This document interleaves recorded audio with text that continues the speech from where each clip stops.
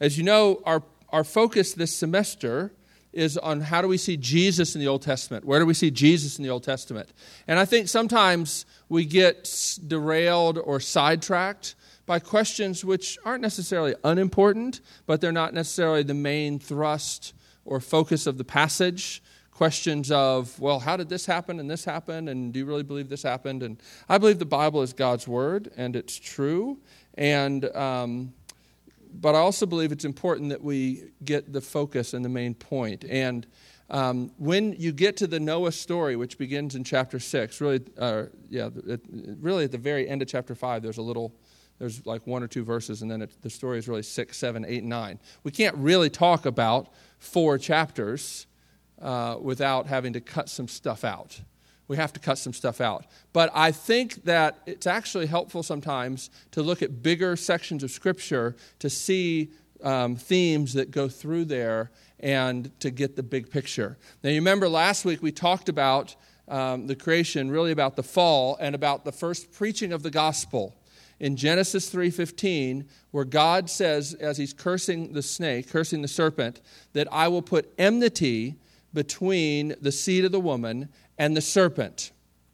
And what I told you is the rest of the Bible, particularly the Old Testament, is all about how is God going to keep that promise, that one day through the seed line of the woman, because in Hebrew, sperm and seed are the same word. Do you know this? Do you understand this? So it's saying like through the seed line, through this inheritance line, is going to come one day that will crush the head of the serpent. How is God going to keep that promise? And really the dramatic tension of the Old Testament is all about that promise and whether God will stay true to that promise. And I said to you that the two main threats to that promise are the external enemies.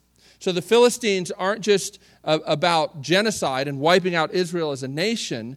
The enemies of God's people are also a threat to God's purposes and to God's promise coming true. If Israel and the seed line is wiped out, then Messiah does not come and Christ does not come.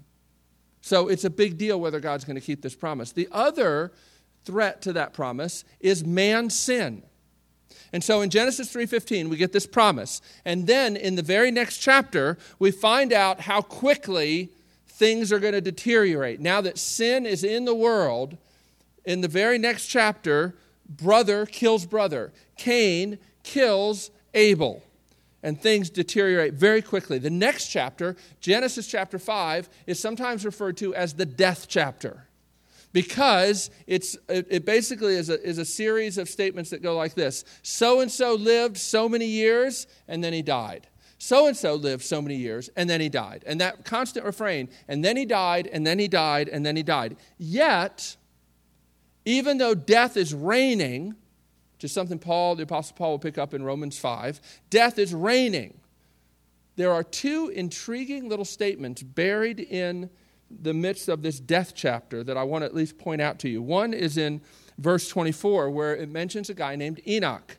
And it's all this whole pattern. So-and-so lived so many years, and then he died. So-and-so lived so many years, and he died. And then in verse 24, you get to this. Enoch walked with God, then he was no more, because God took him away. And it's one of those lines where you're like, okay, what does that mean? What does it mean, took him away? Explain that. There's no explanation. Just this intriguing possibility that death is not the only possible ending. So in the midst of this death chapter, a glimmer of hope. And then at the end of it, in verse 28, we find this. When Lamech had lived 182 years, he had a son. He named him Noah and said, he will comfort us in the labor and painful toil of our hands caused by the ground the Lord has cursed. Noah's name means comfort. And here it's interesting, the one line about Noah before we get into the full story here in chapter 6 is that his father prophesies that he will comfort us in the labor and painful toil of our hands caused by the ground the Lord has cursed. You see how it's tying into the big picture story. It's not even being very subtle. The painful toil that's part of the curse, somehow this one, Noah, will bring comfort, reprieve, grace in the midst of a world broken by sin. In the midst of a life of painful toil because sin has entered the world, this one, Noah, will be a beacon of light, will be a comfort. And then we come to Genesis chapter 6, and now we're going to read some scripture here. We're not going to read every verse. There'll be places where I skip over stuff. So it might be easier to follow from the printed page than the Bible, but if you want to follow with your Bible, you can do that too. I'll hopefully help you to stay with us. Genesis chapter 6, verse 1. When men began to increase in number on the earth and daughters were born to them, the sons of God saw that the daughters of men were beautiful, and they married any of them they chose. I'll just say this. I think what's being talked about there, sons of God and daughters of men, has to do with two different seed lines. The seed line of those who are believers in God, and the daughters of men being people who are not believers in God. I don't think it's talking about angelic beings and mere human beings. And I know if Brent Sanderson was here, he might differ with me about the Nephilim, but we're not going to get into that. We're also not going to go into where there are dinosaurs walking around. There's a lot of questions you can ask me. You can come and ask Saturday night. But right now, I think in line with the way Genesis 3:15 has set up these two contrasting lines, who are you committed to? Are you connected to the seed line of the Messiah or the seed line of the serpent? And that contrast you'll see over and over again. I think that's what's going on here. Then verse 3. Then the Lord said, because he doesn't seem to be encouraged about this marrying, my spirit will not contend with man or mankind forever, for he is mortal. His days will be 120 years. The Nephilim were on the earth in those days, and also afterward, when the sons of God went to the daughters of men and had children by them. They were the heroes of old, men of renown. The Lord saw how great man's wickedness on the earth had become, and that every inclination of the thoughts of his heart was only evil all the time. That's a pretty strong statement, isn't it? The Lord was grieved that he had made man on the earth, and his heart was filled with pain. So the Lord said, I will wipe mankind whom I have created from the face of the earth, men and animals and creatures that move along the ground, and birds of the air, for I am grieved that I have made them.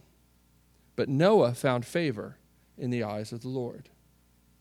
This is the account of Noah. Noah was a righteous man, blameless among the people of his time, and he walked with God. Noah had 3 sons, Shem, Ham, and Japheth. Now the earth was corrupt in God's sight and was full of violence. God saw how corrupt the earth had become, for all the people on earth had corrupted their ways. So God said to Noah, I am going to put an end to all people, for the earth is filled with violence because of them. I am surely going to destroy both them and the earth. And then God tells him to build an ark and tells him exactly how to build it. And then God explains, we'll pick up down at verse 17. I am going to bring floodwaters on the earth to destroy all life under the heavens, every creature that has the breath of life in it. Everything on earth will perish, but I will establish my covenant with you, and you will enter the ark, you and your sons and your wife and your sons' wives with you. You are to bring into the ark 2 of all living creatures, male and female, to keep them alive with you. 2 of every kind of bird, of every kind of animal, and of every kind of creature that moves along the ground will come to you to be kept alive. You are to take every kind of food that is to be eaten and store it away as food for you and for them. Noah did everything just as God commanded him. And so then the story goes on. Noah builds the ark. The animals get in it, all the people get in it, the flood comes, wipes out everything, and Noah, his family, and all the pairs of animals in the ark are saved. We pick up the story now down at chapter 8. Chapter 8. But God remembered Noah and all the wild animals and the livestock that were with him in the ark, and he sent a wind over the earth, and the waters receded. And then the story goes on. Finally, it's time to come out of the ark, and we pick up the story down in verse 15. Then God said to Noah, come out of the ark, you and your wife and your sons and their wives. Bring out every kind of living creature that is with you, the birds, the animals, and all the creatures that move along the ground, so they can multiply on the earth and be fruitful and increase in number upon it. So Noah came out together with his sons and his wife and his sons' wives, all the animals and all the creatures that move along the ground and all the birds, everything that moves on the earth, came out of the ark, one kind after another. Then Noah built an altar to the Lord, and taking some of all the clean animals and clean birds, he sacrificed burnt offerings on it. That means ritually clean, by the way. The Lord smelled the pleasing aroma and said in his heart, "Never again will I curse the ground because of man, even though every inclination of his heart is evil from childhood. And never again will I destroy all living creatures as I have done. As long as the earth endures, seed time and harvest, cold and heat, summer and winter, day and night will never cease." Genesis chapter 9. Then God blessed Noah and his sons, saying to them, "Be fruitful and increase in number, and fill the earth. The fear and dread of you will fall upon all the beasts of the earth and all the birds of the air, upon every creature that moves along the ground, and upon all the fish of the sea. They are given into your hands. Everything that lives and moves will be food for you. Just as I gave you the green plants, I now give you everything. But you must not eat meat that has its lifeblood still in it. And for your lifeblood, I will surely demand an accounting for the life of his fellow man." I will demand an accounting. "I will demand an accounting from every animal, and from each man, too, I will demand an accounting for the life of his fellow man. Whoever sheds the blood of man, by man shall his blood be shed, for in the image of God has God made man. As for you, be fruitful and increase in number, multiply on the earth and increase upon it." Then God said to Noah and to his sons with him, "I now establish my covenant with you and with your descendants after you, and with every living creature that was with you, the birds, the livestock, and all the wild animals, all those that came out of the ark with you, every living creature on earth. I establish my covenant with you. Never again will all life be cut off by the waters of a flood. Never again will there be a flood to destroy the earth." And God said, "This is the sign of the covenant I am making between me and you and every living creature with you, a covenant for all generations to come. I have set my rainbow in the clouds, and it will be the sign of the covenant between me and the earth. Whenever I bring clouds over the earth and the rainbow appears in the clouds, I will remember my covenant between me and you and all living creatures of every kind. Never again will the waters become a flood to destroy all life. Whenever the rainbow appears in the clouds, I will see it and remember the everlasting covenant between God and all living creatures of every kind on the earth." So God said to Noah, "This is the sign of the covenant I have established between me and all life on the earth." And then there's the sad account of Noah after the flood, where he gets drunk, exposes his nakedness. We're not sure exactly what that means, but it doesn't sound good. And it sort of ends on a sad note, the story. All right, so that's a lot of stuff to cover, right? And I want to keep us focused on a few main points that I think bring out the thrust of the story and what the Bible is trying to communicate to us about the big picture story and how Jesus fits into this stuff. And the first point is this: the gospel always begins by giving us the bad news first. The fact is, we are worse than we think. And this is one of the classic passages that brings that out. If you're tempted to think of yourself as a pretty good guy or a pretty good girl who just needs a little course correction every now and then, this passage sort of comes at you, comes right in your face and says, no, here's what God says about mankind. Every inclination of his heart was only evil all the time. Now that's a very strong statement. Very strong statement. What does it mean? Well, a few things. First, it talks about the intensity and the extent of evil. The evil is great, and it fills the earth. It's really bad. Things are really bad. What this means is we're going to need a big solution to the problem. Now, this is it says it very clearly and plainly here. But really, in some ways, the whole rest of the Bible is going to keep saying the same thing in all kinds of different ways. It's a big problem, and we need a big solution.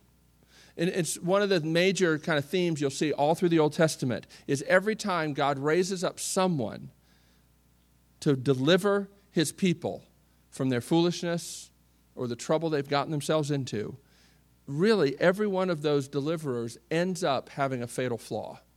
And so even with the deliverance, and we praise God for the deliverance, he's helped his people, he sent someone to help. At the end of every one of the stories, you're left wanting someone more. You're left thinking there's surely got to be a better, more permanent solution to the problem. And this is the reason why. Because sin is a big deal, and it affects us in a really intense way. One of the other things that you get from this, related to this, is that sin is internal. Now, this is really important because a lot of people who are around Christians or maybe who've grown up in the church sometimes get a real misunderstanding about what the Bible means when it talks about sin. A lot of people don't even like to use that word anymore because it's gotten so much baggage. But here's what the Bible means by sin. It means every inclination of your heart is only evil all the time. It means that it's a big deal, a radical corruption of you, and it's an internal issue. The inclinations of the heart. Jesus picks up on this, right? So if you've ever read the Gospels or been around Christians, you've probably heard Jesus said it's not, what's on the outside that defiles a man, and it's therefore no good just to clean the outside of the cup. That from the heart flow all the issues of life, and we need an internal heart transformation because the problem is rooted in your heart.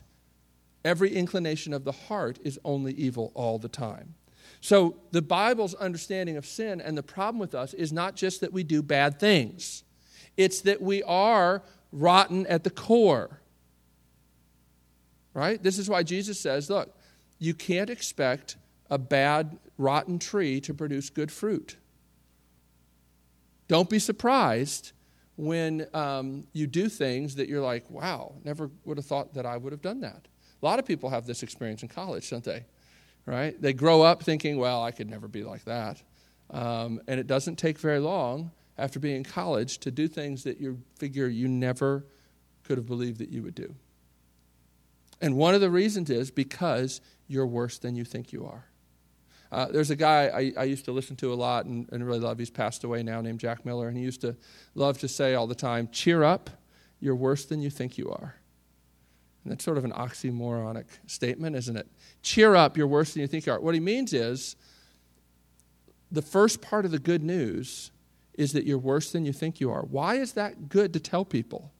Because if you don't know how serious the problem is, you're going to go through life thinking that you just need to try a little harder, that you just need to figure out what it is you need to do, you just need to tweak something here or there, and that's the worst kind of slavery I can imagine. To think that you could actually fix your life if you just tried a little harder, or you just were a little more clever, or a little more pretty, or a little more talented. If you live under that lie, you will be in bondage.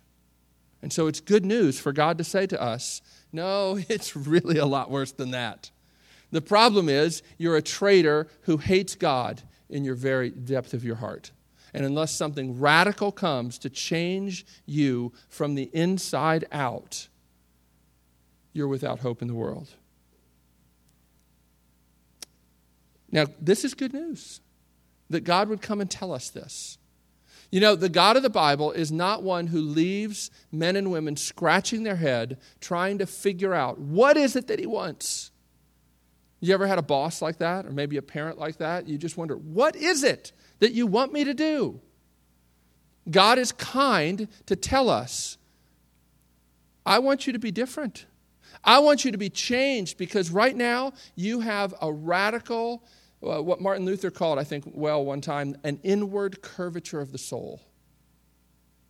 And it's deep, and it's in your heart. There's a professor, Richard Lovelace. How many people have ever read or heard anything from this guy, Tim Keller? Have you ever, some of you guys? Yeah. So if you know Tim Keller, then you should know about Richard Lovelace, because Richard Lovelace was his theology professor up at Covenant Seminary, at Gordon Conwell Seminary. And actually, Keller recently blogged about this and about revival on Broadway. I don't know if any of you guys follow his blog, but he talked about Richard Lovelace and how one of the first classes he took when he showed up at seminary was this class from Richard Lovelace about revival and the idea about God waking up his people. And in that class, Richard Lovelace talked about a lot of different things, about justification, sanctification, and sin, and he eventually published those lectures that had such a profound effect on Tim Keller and many others. He published that as a book called The Dynamics of Spiritual Life. It's not an easy read, but it's a great book, a lot of great stuff in there. And one of the most helpful parts is where he talks about sin. Because one of the things he says is, you'll never really understand the gospel, and it'll never be real power in your lives as long as you have a naive view of what sin is. And here's the way he says it. The structure of sin in the human personality is something far more complicated than the isolated acts and thoughts of deliberate disobedience commonly designated by the word. In other words, most evangelicals want to talk about sins. Is this a sin or is that a sin? Instead of talking about sin as something bigger and more organic than that. But here's what he says. He says, in the biblical definition, sin cannot be limited to isolated instances or patterns of wrongdoing. It is something much more akin to the psychological term complex, an organic network of compulsive attitudes, beliefs, and behavior deeply rooted in our alienation from God. Sinful thoughts, words, and deeds flow forth from the darkened heart automatically and compulsively as water from a polluted fountain. And you may think, well, that's not very encouraging. And that doesn't seem like good news. It is good news because if you're hopelessly naive about what the problem is, you will never flee to the right solution. You will think that you can fix things yourself. You will think that all we need to do, and you hear all these sort of superficial solutions proposed in our world. One of my favorites is, we just need to talk. We just need to communicate better. So a professor up at Calvin College, Quentin Schultz, professor of communication up there, who says, really, this is one of the most silly, naive things that people believe in our modern society. The reality is, if you communicated better, you probably would find that you hate people more, and they would find that they hate you. That a lot of our getting along is because we just don't communicate well at all. Really, honestly, if you take seriously what's going on in your heart. So, just communicating better isn't going to fix the problems of our world.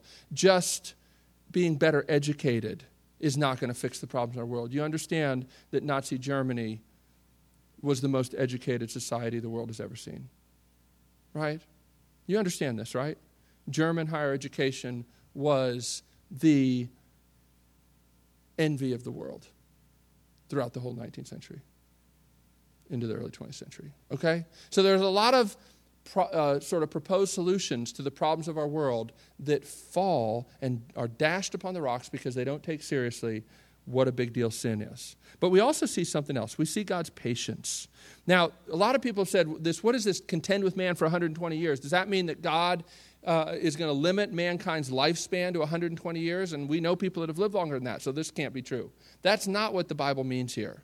What God is saying is, even though I'm grieved about the sin that's taken over mankind, I'm going to give them 120 more years.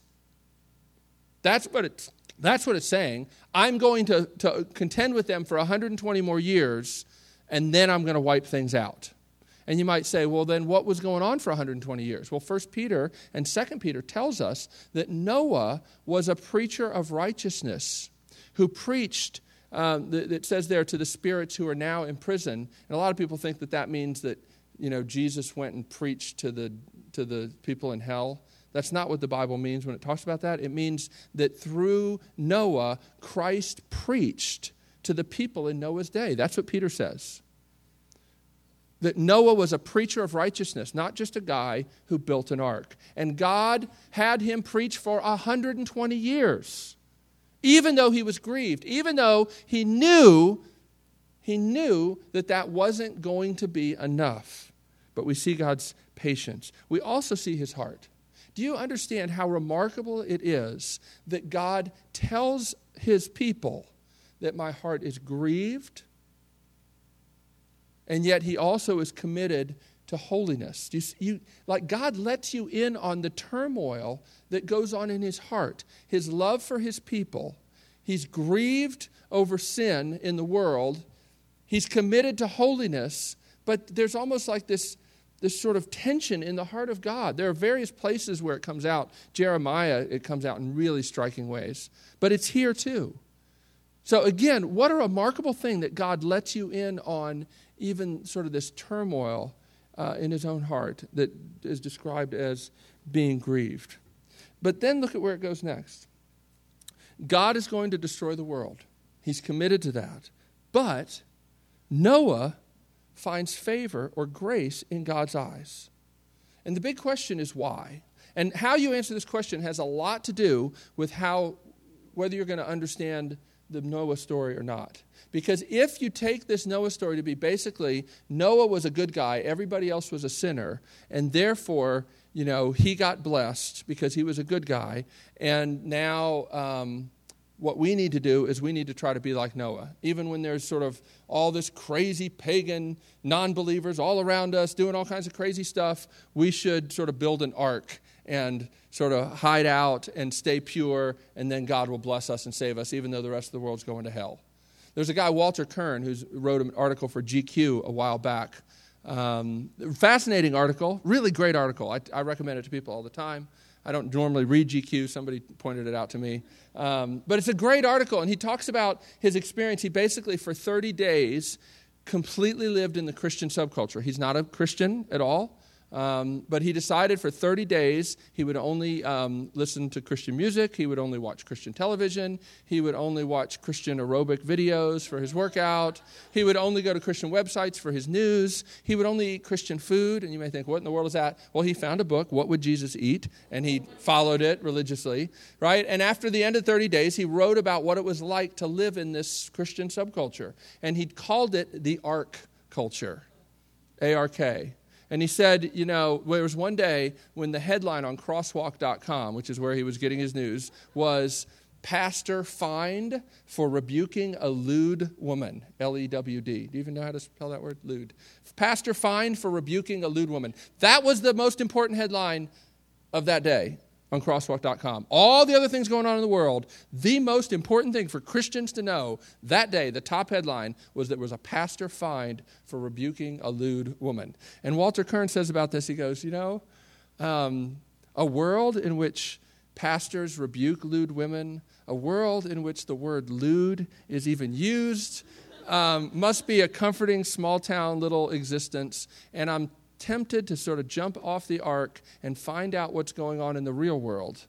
But why spoil the illusion that really nothing worse is going on in the world than that pastors are getting rebuked for finding or being fined for rebuking lewd women?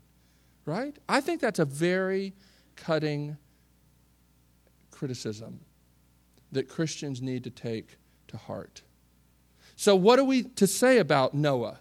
Is he an example for us that we should all find an ark? No. And what's interesting here is if you put the sort of paragraph break in the wrong place, you really misunderstand this passage. And here's what you need to understand. Verse 9 starts with this phrase. In the Hebrew, it's the word toledoth. It's translated, this is the account of. It's a phrase actually that appears 10 times in the book of Genesis, and it always is the start of a new section. So what you have here, much like the creation, where you don't have two different creation accounts that have been sloppily edited together, you first have sort of the big picture, and then you have zooming in. That's what you have here. You have the big picture, and then you have in verse 9 the account of Noah.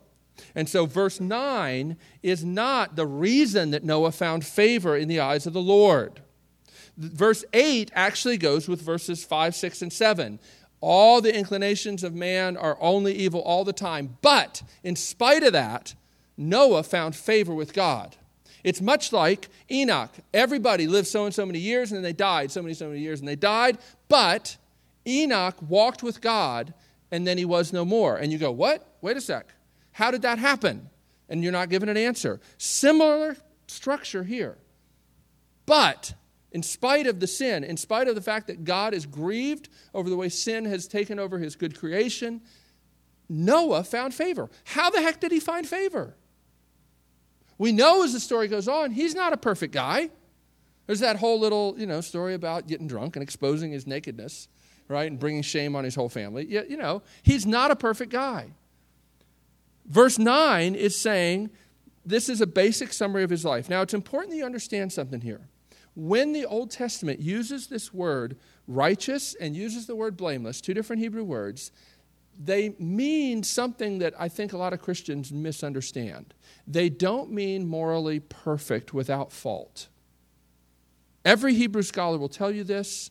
It's just hard to translate those words into English equivalents that have the same connotation. But what it basically means is this. He's basically a morally upright guy. If in the Hebrew language you want to say, Reed's a good guy, you would say that he's righteous. In some culture, like surfer culture, we still say that, right? Yeah. So, maybe it's coming back again, making a resurgence. But that's what it's saying. It's not like the same concept that you have where the righteousness of Christ has been imputed to you. And so when God looks at you, he sees Christ who has perfectly obeyed the law, and you get credit for that. That's an important theological concept that Paul talks about in the New Testament. That's not what's being said here. It's not. What's being said here is that he's a morally upright guy. Here's the way, John Wenham, who has a great commentary on Genesis, puts it this way. There's a progressive buildup in the way that Noah is described here in verse 9. He was a good man, righteous, like the majority of the Israelites. More than that, he was blameless. Blameless means that he really is very holy. He lives a very holy life. It doesn't mean he's perfect. It means something even more than just being a good guy. And then finally it says that he walked with God. This is something only said of Enoch and Noah. So it means, he really is a good guy. He really is a good guy. But that's not why he gets on the ark. Because he's still part of the people who are sinful. And Noah knows that. You know how we know that Noah knows that? Because what's the first thing he does when he gets delivered from the ark? He offers a sacrifice. He's grateful to God. He doesn't say, well, God, it's about time. After all, you had no right really to coop me up in that ark anyway. No, he understands that he was saved by grace, and he needs to sort of, reverence God for that. Now, what's the whole imagery of the ark? What's the ark about here? In the whole idea of the ark, there's one basic point that you need to get. Well, two points really. One is the importance of fleeing the coming wrath of God in God's appointed way. What's referenced here often is the scrupulousness of Noah's obedience. He builds it exactly like God says. This is a theme that comes all through the Bible. It's not enough, God says, to just say, well, I like Jesus. He's a good guy. No, you need to trust in him, right? You need to flee God's wrath, which is coming to those who have turned away from God in God's appointed way. There's no salvation outside of the ark. Do you know actually there are 3 arks in the Bible? You know this? There's 3 arks. You may know about one. You may know the Ark of the Covenant. You know that imagery, the Ark of the Covenant? You've seen the movie, Raiders of the Lost Ark, But you may not know the other ark because the English translations don't render it ark, but it's the same Hebrew word. And it's the basket that Moses was placed in when he was a little baby. And the Pharaoh was going to have all the Hebrew babies killed. He's placed in an ark. In every one of these occurrences, salvation comes through an ark. And it means the idea that there is sort of a safe place that you can hide. But the second thing it means is that salvation comes basically by trusting God wholeheartedly. One of the things about an ark is that they don't have rudders. The imagery of the ark is when you throw yourself into the ark, when you put yourself in the ark, you put yourself at God's disposal. You don't get to dictate the terms. You don't get to be in charge of where you go. This is true of Moses. He's just set afloat on the Nile. And God in his providence delivers him into a family that he never could have imagined. I was thinking about that today. You know, do y'all know that, did you guys know that Oprah found her long-lost sister that she didn't even know she had? Did you guys hear about this story? Like her mom gave up this baby girl that is younger than Oprah, but Oprah never knew about her. Her mom never told her. And about 3 years ago, this girl tracked down Oprah and figured out who she was. And I was thinking, this lady has a couple kids. So now, you know, I was thinking, like, if there's one thing you know about Oprah, it's that gifts are her love language. And I was just thinking about, like, these, her niece and nephew that never knew that Oprah was their aunt, and how Christmas is never going to be the same. Yeah, right? Yeah, and so but there's that idea, like, you know, like Moses just gets put into a basket. He's as good as dead. To set a little baby in a reed basket afloat on a river full of crocodiles is not what seems to make sense for how you're going to survive. It's a really desperate, hopeless kind of thing. And yet God superintends and delivers this baby into the life of being raised in a palace, right? It's crazy. So it is. Like Noah, they shut up. God shuts them up in the ark. It's fascinating. God closes it up, and they just are set adrift. But it says in the passage that God remembers them. Their hope is not that they get to steer the ark, that they get to sort of figure out where's a good place to land, and they're not in control or in charge in any sort of way. And that's what the life of faith feels like. I don't know if you figured that out yet. I don't know if you like that. Most of us don't like that. But that's kind of the way salvation is. You throw yourself on God's mercy and you say, do with me what you will. I mean, this is the whole idea, that you are not your own, Paul says. You've been bought with a price. And as long as you think that God owed you salvation, like, that just doesn't make any sense anymore. What the Bible says is, no, you've been saved by sheer grace. And the ark is a beautiful picture of that. They had no hope. They had no ability to steer, and yet God delivers them, even though they're as good as dead. And the New Testament actually takes this imagery. Peter picks up on this imagery and talks about how baptism is like a kind of death. It's like a watery death. The ark is like a coffin. Do you understand? They basically are put into like a big wooden coffin and set afloat as the flood covers the earth. They're basically dead. And then they come out again. It's like Jesus put into the tomb for 3 days, and then he's raised again. That's the imagery of baptism, right? You're dead, and then you come to new life. You come back, you're not the same person. That's why the Christian church often has incorporated giving people their names at baptism. Right? We ask, what is the Christian name of this child? It's all that imagery. To be a Christian means that you've died and been brought to new life. And that's what Noah and his family experienced. Salvation comes through death. And then we get God's promise. And this is my favorite part. God makes a promise, a covenant with Noah. And it's interesting, this is the first time the word covenant appears in the Bible, but it's in a form of the Hebrew that means the covenant is reestablished. And so you have to go, what is this idea of covenant? Covenant is like a living love bond that God has made. It's deeper than just him saying, yeah, I think I'll do this for you. No, it's a pledge. And the first pledge was in the garden. And now it's repeated, and you see the imagery. Like God's purpose for his world has not been thwarted by sin.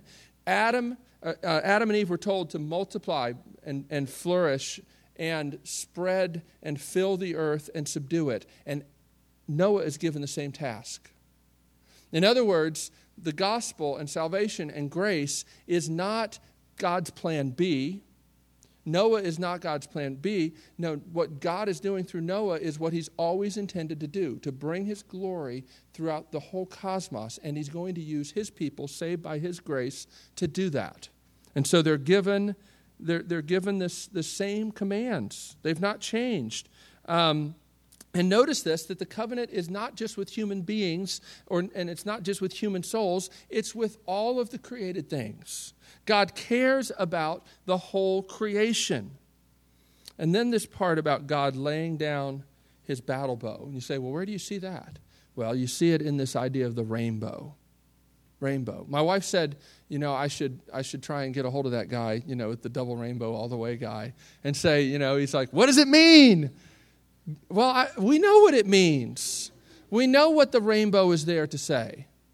But I don't know if every Christian understands this, because the word translated bow, it doesn't say rainbow in the Hebrew text. It says bow. I will set my bow in the clouds. And the bow, the Hebrew word for bow, is not like a little bow you put in your hair. It's the word for a battle bow. And so the sign that God gives for how will you know that I really mean what I say when I say that I won't destroy the earth by flood again? You imagine what it was like every time it rained for Noah? I don't know. I like that. I would think post-traumatic stress probably plagued him the rest of his life. And yet God says, whenever it rains, there's going to be this sign. And notice, it's interesting. God says it's a sign that will remind me of my covenant. Like God could forget. But in a sense, it's like God is saying, when you see the rainbow, know that I see it too. That I'm remembering my commitment. And may that encourage you. What is the sign? The sign is a battle bow that's cocked. The battle bow, the Hebrew battle bow is like as tall as I am. It's like 6 feet tall. And it's not at rest, the sign, right? It's not just a straight line in the sky. It's a battle bow that's cocked and aimed not at man who deserves it, but at God himself. Do you see this imagery? God is saying, my promise that I won't destroy the earth by flood again, the sign of that is a cocked battle bow that I'm aiming at myself. Now that's surely a strange thing to do, isn't it? But that's exactly what the promise is. Because remember, the heart of God, I'm grieved that sin has entered the world. But you know what? Sin is still in the world after the flood. Because Noah brought it with him. Like what you get is, here's this salvation, here's this picture of new life, and yet sin is still with him. One of the first things he does is gets drunk and exposes his nakedness and brings shame upon his whole family. Right? Yeah. So the ark doesn't fix the problem, but the sign that God gives is pointing to the solution to the problem. Because what you need to understand is this gets picked up in other places in the Bible. I want to read you 2 passages. One of them we looked at already in Hosea, but there's a passage in Isaiah chapter 54, verses 9 and 10, where God says this, to me, this is like the days of Noah, when I swore that the waters of Noah would never again cover the earth. So now I have sworn not to be angry with you, never to rebuke you again. Though the mountains be shaken and the hills be removed, yet my unfailing love for you will not be shaken, nor my covenant of peace be removed, says the Lord who has compassion on you. So here, this solemn promise, God is still remembering it there in Isaiah. And then Hosea chapter 2, 18 and 19. We used it as a call to worship. Here you have the image of the battle bow being sort of set down and linked with God's promise to betroth himself, to marry himself to his people. In that day, there's a day coming, I will make a covenant for them with the beasts of the field and the birds of the air. Do you see the connection with Noah here? Bow and sword and battle I will abolish from the land, so that all may lie down in safety. I will betroth you, God says to his people, to me forever. I will betroth you in righteousness and justice, in love and compassion. I'll betroth you in faithfulness, and you acknowledge the Lord. In the rainbow is God's pledge that he says in Hosea he's going to keep, not just to end the sin problem, but to marry us to himself. Because what God created us for in the garden was not just to be sinless so that God could look over and say, yeah, it's cool, glad you're not sinning, great. No, God made us to walk in the cool of the day with him, to be close to his heart. And so it's not enough just to remove sin. It's important that he marry himself to us. Do you understand that the battle bow was loosed upon Christ at the cross? That the reason that God can promise to never destroy the earth again is because he destroyed Jesus. The battle bow has been loosed. It's been fired. And it ripped the Son of Man apart in your place. This is amazing, right? There's one more thing I want to point out to you here. In Genesis 6:5, man's evil is given as the reason for the flood. But look at Genesis 8:21. It says, I won't destroy again. I won't curse the ground again. And the NIV obscures this connection because it says, even though every inclination of his heart is evil. Because the NIV knows that if they translate it the way it says in the Hebrew, people are going to read the Bible and be like, wait, chapter 8, verse 21 seems like a contradiction of chapter 6, verse 5, because in chapter 6, verse 5, God says, I'm going to destroy the world because man's heart is evil. And then in chapter 8, he says, I'm not going to destroy the world because, same Hebrew word, man is evil. Like, that's a blatant contradiction, isn't it? How do we reconcile that? How do we reconcile that? Again, God is showing through the flood, even though destruction is deserved, it's not going to fix the sin problem. Like, I've showed that sin deserves death, but the problem is still there. I'm not going to destroy the earth again because sin must be dealt with in a different way. So we learn that, that God is committed to the sin problem, even though the flood doesn't fix it. What will we say here in conclusion? It's fascinating here when you see this whole thing about the covenant, how the manslayers, whether they be man or beast, will be put to death. This is one of the bases. You need to wrestle with this text when you think about the death penalty. I'm not going to get into all the moral ins and outs, but this is a passage that needs to be grappled with. Because what God is saying is, if the image of God that I have put in mankind is destroyed, there's responsibility for that. And that I will hold, whether it's beast or man, whoever slays man because of the image of God that's in man will be held responsible. So what's God saying? God's saying is that human life is precious, not just by itself, but also because the seed line is important to be preserved. And even the animals get warned about killing human beings. Second concluding point is that judgment doesn't cure sin. There has to be another solution. And I think, again, we often think that judgment is going to fix our sin because we beat ourselves up all the time, hoping that we'll change. But Romans 2:4 says it's the kindness and mercy of God that leads to repentance. And Christians, we need to remember that more.